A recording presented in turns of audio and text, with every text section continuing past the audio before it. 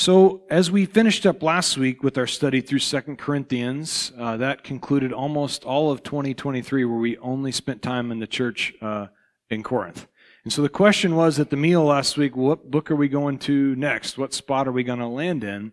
And I was elusive. I'm like that. I'm like a cheetah. I'm very nimble. And so I avoided the question. But here's the answer. We are going to be studying through the book of Genesis together. Now, as we do that, though, in praying through it, the Lord led me to this, and also practicality. We're going to have the Christmas season coming upon us, and so we're going to start the book of Genesis, and then stop, and then pick up again. And it seemed like it was going to be a little clunky, and so where I landed and what God really revealed was we could spend a little bit of time over the next 3 weeks going through the Christmas story as we make our way towards that particular time, and we're going to spend time together on Christmas Eve. We'll be in Luke chapter 2. But before we get there, I wanted to look at the prequel. Where do we really see all these things beginning in the Gospel of Luke? And so today, over the next couple weeks, we're going to be spending time in Luke and beginning in chapter 1. And so, as you guys head that way, Luke chapter 1, I'll begin by reading these first 4 verses. There's only 80 verses in Luke chapter 1. Thankfully, we're going to break it up into 2 weeks, so you're welcome. The Lord is gracious and He is merciful. Verse 1 says, "Inasmuch as many have taken in hand to set in order a narrative of those things which have been fulfilled among us, just as those who from the beginning were eyewitnesses and ministers of the word delivered them to us, it seemed good to me also, having had perfect understanding of all things from the very first, to write to you an orderly account, most excellent Theophilus, that you may know the certainty of those things in which you were instructed." And so we begin the Gospel of Luke. It's important to understand that these Gospel accounts that we read, these 4 Gospels, really present different eyewitness takes on things. In fact, 3 of the 4 seem to present to us direct eyewitness accounts. And by that I mean the book of Matthew. Matthew was a disciple of Jesus, and so he was able to write about the things he saw. Similarly with John. And then when we get to the book of Mark, there's question marks. Well, Mark wasn't a disciple. That's true, but it appears to us he was a young man, specifically around the disciples during the Passion Week, and so he was able to observe what was happening in the life of Jesus. And many Bible scholars believe that Mark actually took the dictation from the Apostle Peter, and this was Peter's account that Mark writes down and communicates to us. And so all that leaves us with Luke, who is the only Gentile writer in the New Testament. He was a Greek, and he was also, what we find, a doctor. And that makes sense as we read through this letter because he gives a very detailed, almost meticulous account of these events. And that makes sense for a guy who was a physician. Now, what Paul addresses him as in Colossians chapter 4, verse 14 is the good physician.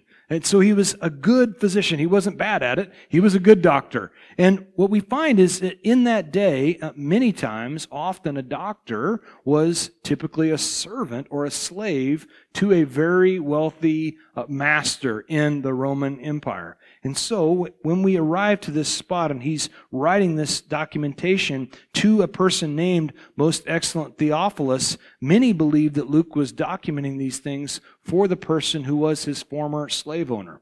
Now, this is an interesting name, and people have supposed, is Theophilus a person? Is it a group of people? What I would share with you is that some believe that as this child was born and they held him up there in the doctor's office, he said, "This is Theophilus-looking kid I've ever seen."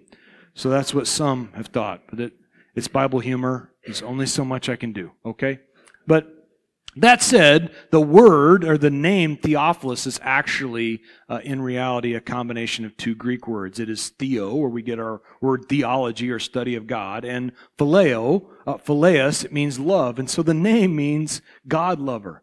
So what we can suppose from this, and many have come to this conclusion, is that Theophilus was a very wealthy man who was converted to Christ Jesus and became a lover of God. He became a God lover, and as a result, he released Luke from being a slave and actually gave him the opportunity to serve none other than the Apostle Paul, to come alongside Paul, who had many physical ailments and actually traveled with the Apostle Paul during missionary journeys. In fact, if you turn to Acts chapter 16, which was also written by Luke to most excellent Theophilus, he writes this, but as he writes in Acts chapter 16, Luke up to this point has talked about they and them and had been always in the third person. But when you arrive in verse 10 of Acts 16, he writes, now after he had seen the vision, immediately we sought to go to Macedonia, concluding that the Lord had called us to preach the gospel to them. Luke switches the tense to first person because he'd now joined the Apostle Paul on these missionary journeys. And so Luke was right there to be a part of things and to also document things very meticulously like you would expect from a doctor. Now, many probably couldn't read Luke's writing like most doctors, but that's beside the point. We have Luke documenting this, and he's going to get into the story here in verse 5. There was in the days of Herod, the king of Judea, a certain priest named Zacharias, of the division of Abijah, and his wife was one of the daughters of Aaron, and her name was Elizabeth. And they were both righteous before God, walking in all the commandments and ordinances of the Lord, blameless. But they had no child, because Elizabeth was barren, and they were both well advanced in years. And so what we see is now in this story, we pick up 400 years after the time of Malachi. And the reason that's important is Malachi is the last prophet in the Old Testament. And so these years are what they say are the silent years, where God didn't speak through a prophet. And the prophet was always the mouthpiece of God. A prophet's job was to take a word from the Lord and give it to the people. And so up to this point, there had been no prophet in the land to take a word from the Lord and then give it to the people. For 400 years this had taken place. And at this time, the Roman Empire ruled all of the known world, but in the area of Israel, they had put under a man's authority named Herod.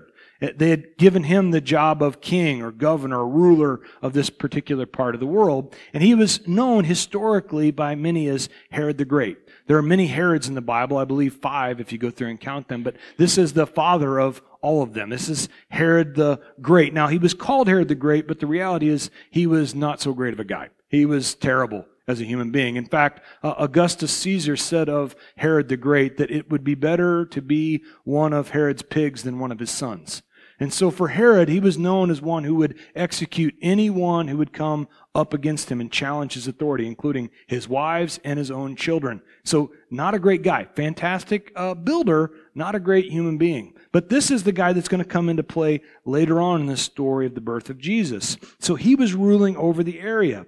The second person we're introduced to is Zacharias, who we're told was a son of Aaron. He was a priest by his lineage. And so as a priest, he was able to go into the temple and actually serve the Lord there in the temple in Jerusalem. But when he wasn't at the temple, he was just doing his regular day job. Until he was called up out of the miners, he stayed down in the bullpen, just doing his regular work, farming or whatever it happened to be. And so he was married to a woman named Elizabeth, and both of them were well advanced in years and had no children. Now, it's important to understand that in their society in that day, if you did not have children, it was considered a curse upon you. And so here, Elizabeth and Zacharias not able to have children. Her womb was barren, and everyone was whispering about there must be some kind of hidden sin here. Somehow God has it out for these two. They must not be righteous. They appear to be doing really well, but there must be something going on. You know what the way people talk. It was the same 2,000 years ago. And so we see this is the case happening. And yet, in verse 6, what God wants to make clear is they were both righteous before God. And before the Lord, they were blameless. And this causes me to take a second look at this, because oftentimes, if I'm just being very honest with you, I can make presuppositions. I can determine things and judge things in my mind just based upon face value. I can make up whole stories about things that may be completely and totally false and made up. And this is the case for Zacharias and for Elizabeth. People had supposed things about them that were not true. God looked at them and he saw them as righteous, in right standing with God. Now we continue in verse 8. And so it was that while he was serving as priest before God in the order of his division, according to the custom of the priesthood, his lot fell to burn incense when he went into the temple of the Lord. And the whole multitude of the people was praying outside at the hour of incense. And so as Zacharias was getting his opportunity to go there in Jerusalem and serve at the temple, his lot was drawn. In other words, it was his lucky day, if you believed in luck, but he got the opportunity to go into the temple. And this was the holiest of places, not the Holy of Holies. That was reserved for only the high priest once a year. That day was Yom Kippur. But outside of that, to minister and to serve inside the temple, you had to be a Levite and you had to be a descendant of Aaron. And you had to be chosen to go in and do this job. And as he was chosen, the job he was chosen for was to offer incense upon the altar directly outside of the Holy of Holies. And the altar of incense was all the way back in Exodus chapter 30, verse 7. This is God giving Moses command of this 1,500 years before Zacharias comes on the scene. Aaron shall burn on it sweet incense every morning, and when he tends to the lamps, he shall burn incense on it. And so the idea is this incense was to burn continuously in the house of the Lord.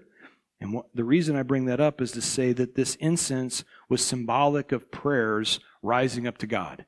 And so continuously the prayers of the people were to rise up to him, the prayers specifically of the saints. Now, many of you in here think, I'm not a saint. You don't know my track record. I'm no saint. Here's the true definition of a saint, though. A saint is a sinner saved by grace. And what I see are a lot of sinners who've been saved by grace.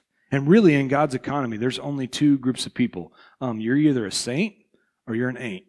You're one or the other. You're either a sinner saved by grace or you're not. And here's the thing. If you're an ain't and you'd like to be a saint, simply lay things down at the foot of the cross and say, Jesus, come save me. And now you're a saint. You're a sinner saved by grace. And so there's only saints and there's ain'ts in God's economy. And verse 13, we continue. Then an angel of the Lord appeared to him, standing on the right side of the altar of incense. And when Zacharias saw him, he was troubled, and fear fell upon him. But the angel said to him, Do not be afraid, Zacharias, for your prayer is heard, and your wife Elizabeth will bear you a son, and you shall call his name John. And so here's Zacharias, and he's just doing his thing, right? He's not doing anything outside of what he'd been called to do. He had been given a job, he'd been given a task, and he was just serving the way God had called him in that season to serve. And that's where God spoke to him.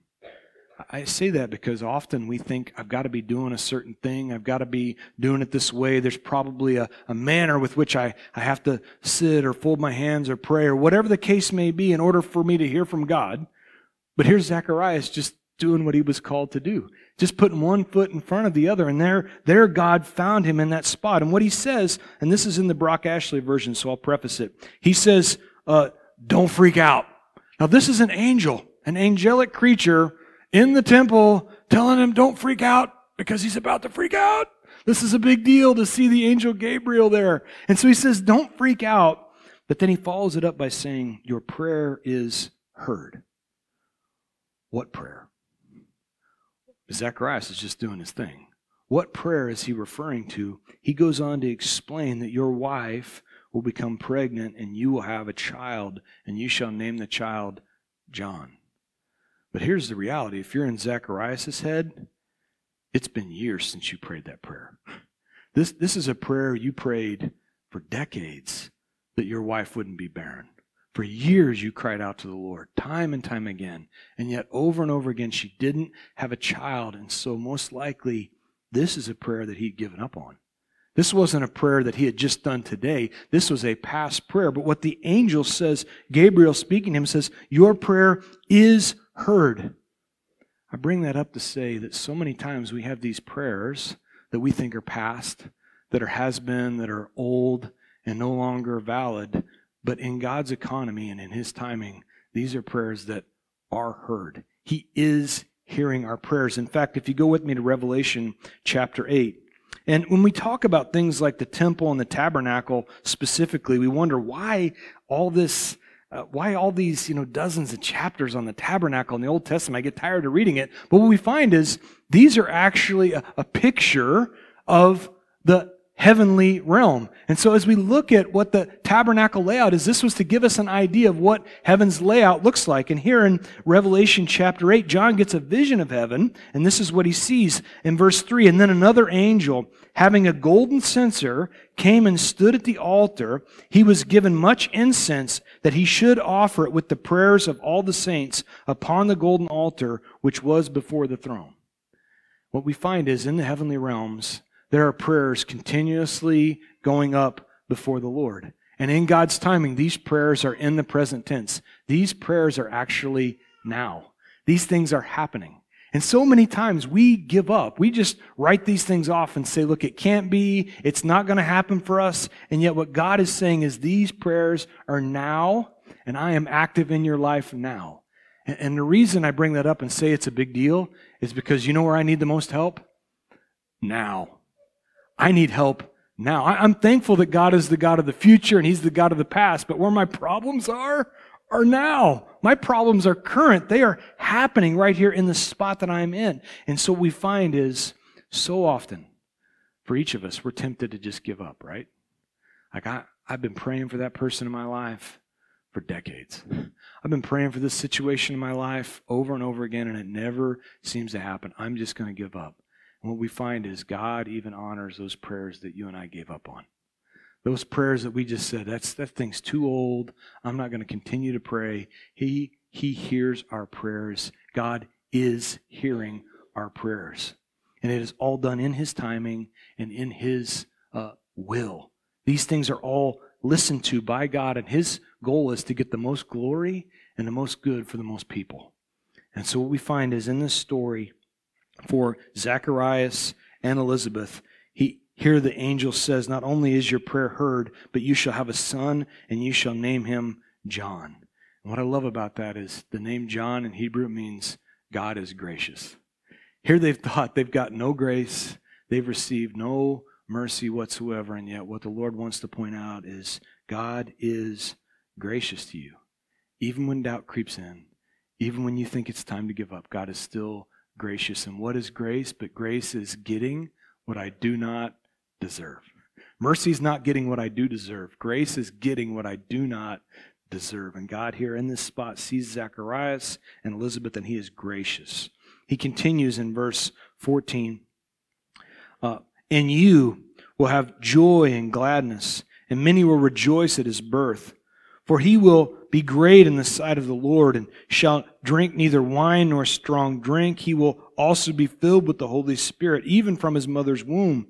And He will turn many of the children of Israel to the Lord their God. Verse 17, He will also go before Him in the spirit and the power of Elijah, to turn the hearts of the fathers to the children, and the disobedient to the wisdom of the just, to make ready a people prepared for the Lord. And Zacharias, verse 18, said to the angel, how shall I know this? For I am an old man, and my wife is well advanced in years. So what we see is the angel proclaims to Zacharias, you should have joy and gladness. This should be a joyful and a glad time. Your prayer has been answered, and yet what Zacharias meets it with is cynicism and questioning. He was trying to be realistic. He's like, look, have you seen my wife and I? We are old. I don't know in the angelic realm if you know how these things work, but things ain't happening like what they used to happen. Right? We are well past this point of being able to have a baby. This thing is crazy. It doesn't make sense, and he's cynical about it. And as a result, he doesn't have joy. I bring that up to say this is what cynicism always does. Cynicism robs us of our joy when God wants us to be joyful. Cynicism makes us fold our arms, and you do realize you can't celebrate with your arms folded.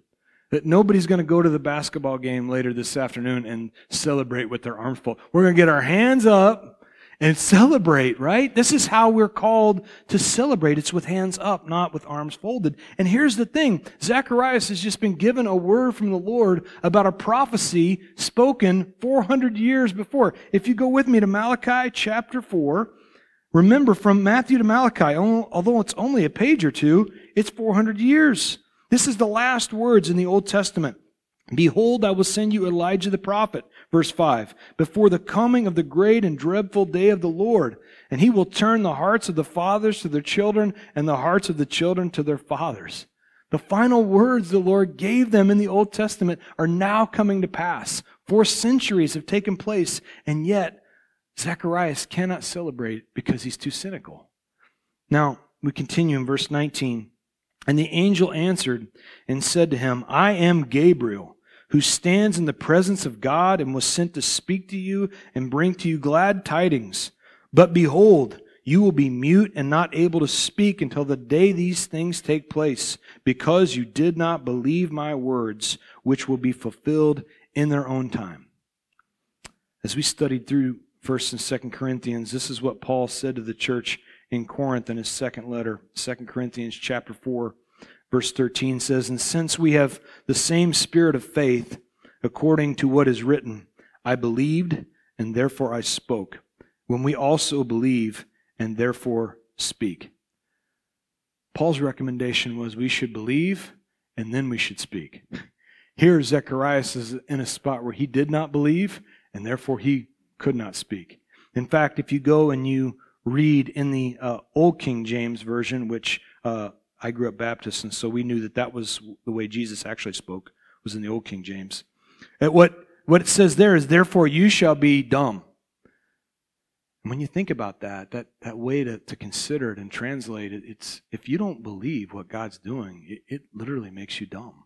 It makes you no longer able to utter anything intelligent. What wisdom are you coming with? You're coming with the wisdom of the world, not the wisdom of God. And so it can render us dumb, unable to speak, or unable to speak anything that's of any value.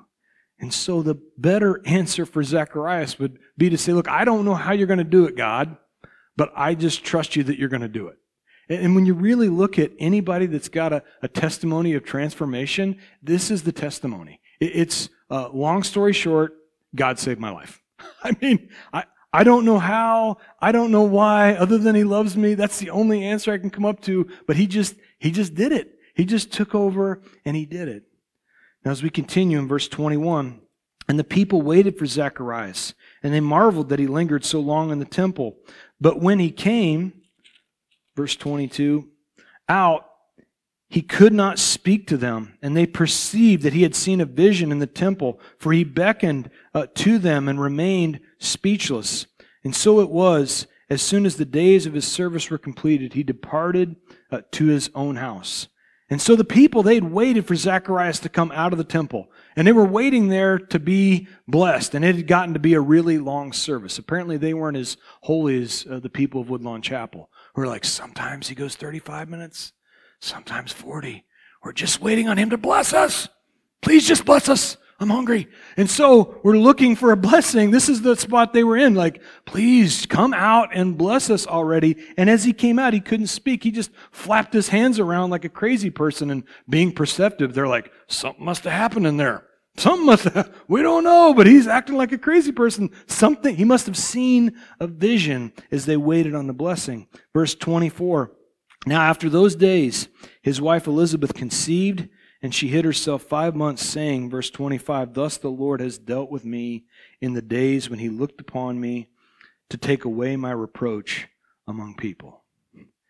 Here's what I love about this. Do you notice God's word had nothing to do with Zacharias' belief?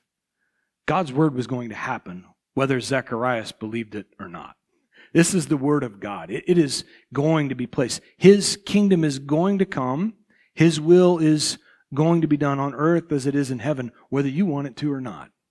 And so you can either get on board with the Word of God, or you can be left behind, quite literally. And this is the choice that each of us have to make. But His Word, His will is going to be accomplished. It is not going to be returned void. It is going to accomplish the purposes that He's set for it. So it's going to take place. The Word of God that's gone forth, it's going to come to pass. Now, verse 26, as we transition. Now in the 6th month, the angel Gabriel was sent by God to a city of Galilee named Nazareth, to a virgin betrothed to a man whose name was Joseph, of the house of David. The virgin's name was Mary, and having come in, the angel said to her, Rejoice, highly favored one, the Lord is with you. Blessed are you among women. And so we see the angel now coming to Mary in the 6th month. What 6th month? This is the 6th month of Elizabeth's pregnancy. At 6 months in, the angel shows up to Mary, and what we find is she was betrothed to a man named Joseph. Now, again, cultural reference. Oftentimes in their culture, children would be engaged at a very young age. In fact, you could have toddlers that moms and dads, parents of different families go, we'd love our families to be connected, united together. And so we've got a little girl here, you've got a little boy. We're going to commit these two to be engaged in one another. And as they would grow up, they would then get to the age of 14, 15, 16 years old. They would then transition from engagement to betrothal. And this was the formal contract being put in place. And as a child was betrothed to another child, this would be as if they were truly husband and wife. The contract would be executed, and the husband would come in, and he would bring a dowry to pay for, to pay the price to have this young lady as his bride. And as they would become husband and wife, they, however, would not consummate the marriage. That for the young man, he would then leave, he would go back to typically his father's house, and he would add on. He would build a room onto the father's house and get it prepared and ready. And once it was ready, he would then come back at a time that the bride didn't know. She had to just be ready for her husband to come in and swoop her in and take her away to bring her back to the father's house. And so all this, I didn't put this in the notes, but if you turn with me to John chapter 14, verse 2 is where we'll pick up.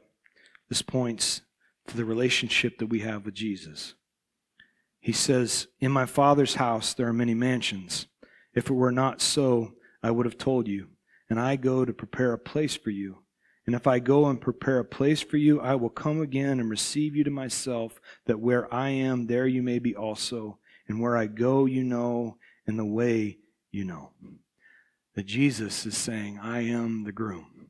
I'm going to go to my Father's house where there are many mansions, many rooms, and I'm going to prepare a place for you. And if I do that, I'm going to come back and I'm going to get you. You're my bride. I have paid the price for you. He had paid a steep price for each of us in here. And His promise is to then return for us. And what we're to do is to keep ourselves on the lookout. To keep ourselves as Mary was, pure and in a spot where we can look out, waiting for our groom to return so that he will triumphantly come back and get us. I'm going to get myself all sidetracked and excited, but this is the idea that we're looking at with Mary and Joseph. She's waiting on him to return, and while she waits, she's visited by an angel. But notice with me, multiple times here in these verses, her virginity is mentioned. Her virginity was necessary for a couple reasons, purity, and then also so that prophecy can be fulfilled. If you go with me to Isaiah chapter 7, verse 14, this was a prophecy spoken of the coming Messiah 700 years before the time we're reading in Luke. In verse 14 it says, "Therefore the Lord himself will give you a sign. Behold, the virgin shall conceive and bear a son, and you shall call his name Emmanuel," which means God with us. And so this prophetic word was given to Isaiah 7 centuries before it would actually be fulfilled, but it was necessary that she was a virgin. Otherwise, I hate to be Captain Obvious, it's not a miracle. It's not a miracle that someone who's not a virgin gives birth. But a virgin giving birth, now that's miraculous. That speaks of something otherworldly, something supernatural taking place. And so her virginity is mentioned, and I say that to say that she had to be pure. As the bride of Christ, we're called to be pure. Now, as I bring that up, I want to ask this question. If she wasn't pure, would she have still been loved by God? And the answer is absolutely. She would be loved by God. She would still be able to be forgiven by God. And as we come into this room, none of us truly pure. Understand that forgiveness is there. That we can be forgiven, that we can be absolved, that we can be made right in right standing with God. And yet, this follow-up needs to be asked, especially to the young people in the room. Sorry to be picking on you. I won't do it next week maybe. But if she wasn't pure, would she have been able to be blessed in this way? And the answer is no. She would not have been able to have carried the Son of God in this fashion had she given up her purity. And so, too, this plays out in our lives, that often we're brought in a spot to compromise. And many times I thought as a kid growing up, that all God wants to do is take all the fun things away. God just doesn't let us do anything fun. But understand that it wasn't that God doesn't want us to experience anything fun or enjoyable. What he's actually trying to do is protect us so that we can receive the blessings he has in mind. This is a way different way to look at this, that he desires for us to be blessed in certain ways, that as we give things up in our life, we're not going to be able to be blessed. There are things that I have given up in my life that I'm not going to receive a blessing in some areas of my life. That's just the reality. It doesn't mean God loves me any less. It doesn't mean that he won't forgive me and transform me and make me new, and I'm going to be presented to him as pure and holy and all these great things. But there are blessings in this life that I have missed out on because of compromises that I have made. And so it's important for us to understand that. And even in the spot we're in now, this encourages us not to continue to compromise, to draw a line in the sand and say no more compromising, because I'm not missing out on any more blessings. I am not going to miss out on anything that God has in store for me. It's so much better than what the world has, which is only temporary. Now, continuing in verse 28. And having come in, the angel said to her, "Rejoice, highly favored one. The Lord is with you. Blessed are you among women." I mean, what a greeting. Here the angel Gabriel greets Mary with this greeting. He says, "You're highly favored." I mean, wow. The word in the Greek, I don't know exactly how you pronounce it, but it's charitou or charitou, however you say that. But it only appears one other time in the New Testament. Here it appears speaking directly of Mary. And if you go with me to Ephesians chapter 1, verse 6, this is the only other spot I found it. I'll pick up in verse 5. "Having predestined us to adoption as sons by Jesus Christ to himself, according to the good pleasure of his will, to the praise of the glory of his grace, by which he made us accepted in the beloved." This phrase, "made us accepted," is this Greek word charitou. He has made us highly favored. It's speaking of us as saints. This is the spot he's put us in, to be in a place where we can receive favor. But I want to note that the favor that we can receive isn't dependent upon who we are or what we can do. It's not dependent on who you are. It's dependent upon whose you are. I am highly favored because of whose I am, because I exist in the Father, because of the price the Son paid, and I am now a part of him. I'm a part of his family, and as a result, I am now blessed. I am now highly favored, and this is the spot where we find each of us today if we accept Jesus. Mary's in this spot, and she is called by the angel Gabriel blessed among women. Notice with me, it's not blessed above women. It's blessed among. There is only one who is called above all the rest, and that is the one, the God-man, Jesus the Christ himself. He is the only one above. All the rest of us are in the among crowd. And so Mary's been given this significant spot among women, but not above. Now, verse 29 as we continue. "But when she saw him, she was troubled at his saying, and considered what manner of greeting this was.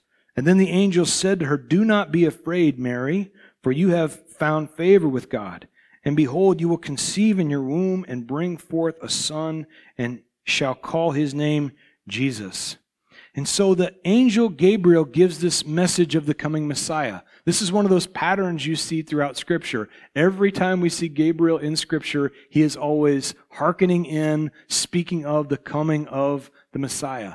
We saw it earlier in the chapter with Zacharias. We see it again here with Mary. And if you go all the way back to Daniel, 600 years earlier, we see Gabriel showing up on the scene to speak to Daniel about the coming Messiah. He's there speaking of the coming of the Lord. And so he speaks this to Mary, and he says, "The time is now. You're going to conceive and have a son, and his name shall be Jesus." Literally translated in Hebrew, it means Jehovah is salvation, Yeshua in the Hebrew. Verse 32, "He will be great And he will be called the Son of the Highest, and the Lord God will give him the throne of his father David, and he will reign over the house of Jacob forever, and of his kingdom there will be no end.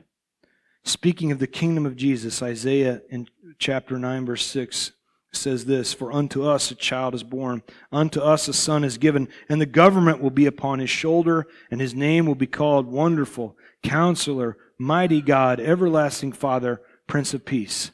The government will be upon him, literally upon his shoulder, the rule and the dominion of all the world. But prior to that, the government, the rule, the regulation, the requirement that was actually upon all mankind, he would take upon his shoulders in the form of a cross.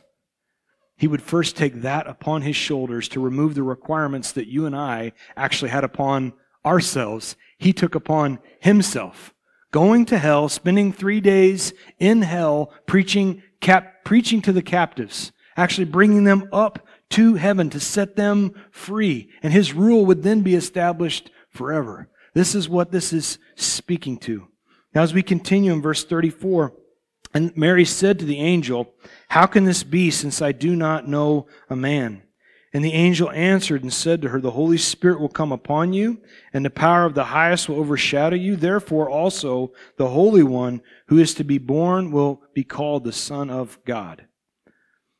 Notice with me, Mary didn't question the word like Zacharias did. She merely questioned the methodology. How is this going to take place? Enlighten me a little bit, because I've never known a man.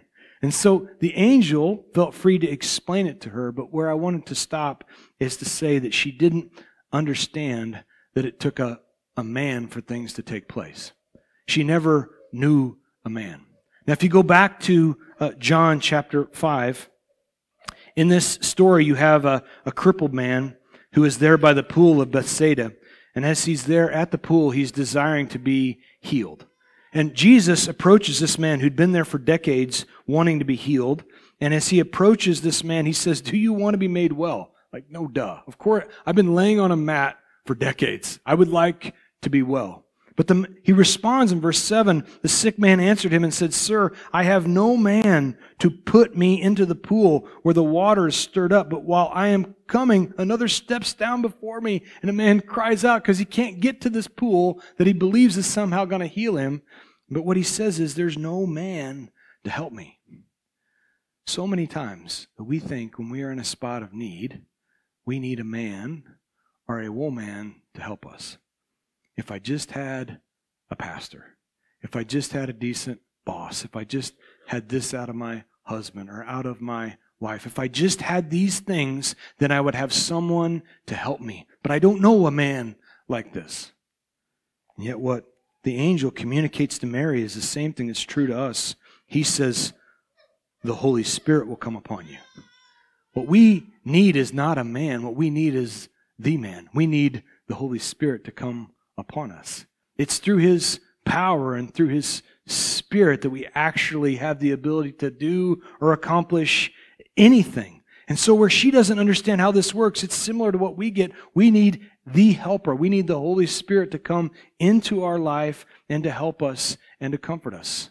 Not by power, not by might, but by my Spirit, says the Lord. This is the way that God comes into our lives. It's through His Spirit as we welcome Him in. Now we continue here in verse 36. Now indeed, Elizabeth, your relative, has also conceived a son in her old age, and this now is the 6th month for her who was called barren. So we find is Elizabeth in the spot she's in is also undergoing changes. Not quite as miraculous as what Mary is experiencing, but she's about 6 months ahead of Mary. And so what we find is so many times as transformation begins to happen for us, that God puts people in our life that are just a little bit ahead.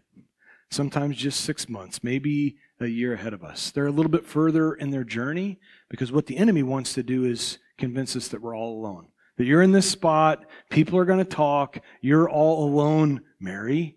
And what God says is, you're not alone. There are people who are just a little bit ahead of you. Not so far that you can't still see the spot that they're in. You can't see the transformation in their life, and you need to go and connect with them. So we see the importance of the body of Christ. As we come together, There should be people in this group that are just a little bit ahead. And I want to encourage you, find someone a little bit ahead of you. Maybe 6 months, maybe a year ahead, and say, what does God do? How is this transformation happening? What's He up to in your life? And connect with them so that you can not feel like you're in a spot of loneliness. Now, lastly, verse 37 and 38, for with God nothing will be impossible. And then Mary said, behold, the maidservant of the Lord, let it be to me according to your word. And the angel departed from her. In the American Standard Version, the ASV, verse 37 is translated, and I actually like it better, for no word from God shall be void of power. That no word that comes from God should be void of power. That means even in a spot where I feel like I am powerless, where pain has maybe caused me to only see my past and feel like I can't accomplish these things, or how is this possible, that God has actually promised to intervene and to come in through the power of His Word and take the formerly powerless and make them powerful. If you go with me one last spot, Matthew chapter 12. In this scene, there's a man in the synagogue who's got a withered hand. A hand that no doubt has caused him shame and regret, where he feels like he is somehow less than, and he is not good enough to even be in the house of God. And yet here he is with his withered hand, and in verse 13, Jesus comes into contact with him, and he tells the man, stretch out your hand. Now can you imagine, as this man's been dealing with this for years, and feeling inadequate and less than, and this guy comes along and says, stretch out your hand. What happens if he goes, nah, I'm good. I'm good. No need to stretch out the hand. I mean, stretching's for girls anyway. I don't stretch. Just not going to do it. And so he refuses to stretch out his hand. My question to you is, first, does that mean God's word is not still powerful? Does it make the word of God void? And I would tell you, absolutely not. God's word still carries all the power. What's needed is this man to have enough faith to be able to listen to the word of God, and then the faith can be activated. His faith activates the word of God to see healing happen in his life. The same is true for you and I. That is, we exercise faith, that then the word of God actually changes things in our lives. That what used to be powerless and seeming like it was withered up and had no power whatsoever could actually turn into a powerful testimony. Our shame can be turned to something that can actually glorify God, you see. Verse 38, as we wrap up. Mary's response was, behold, the maidservant of the Lord, let it be to me according to your word. And the angel departed. Mary's answer was, let it be according to your word. And so many times we can get caught up in the, how's this possible? How's this going to work out? Can you lay it all out there for me, Lord? Lord, if you would just explain this thing from beginning to end, then I'd have faith. That's not called faith. That's called relying on facts. Mary's word to the Lord was, let it be whatever you've just said. Let it be according to the word of the Lord. Let it be in my life however you want this to be. And not get caught up in all the pieces in between. All this to say, if we're going to really see something powerful happen in our lives, we have to simply rely and trust in the word of the Lord. It's God's word where the power actually dwells. And if we're going to see something powerful happen, we have to rely upon Him. As I was thinking about that this week, and the end of the year coming, getting nostalgic about this place now, a little over 3 years into existence, I wondered what it would have looked like if we hadn't just simply trusted in the word of the Lord, because none of it made sense. I mean, to buy a building before you ever have a congregation apparently doesn't make sense. To have then a pandemic happen in March and then not open it until the middle of a pandemic in September. None of it makes sense, you see.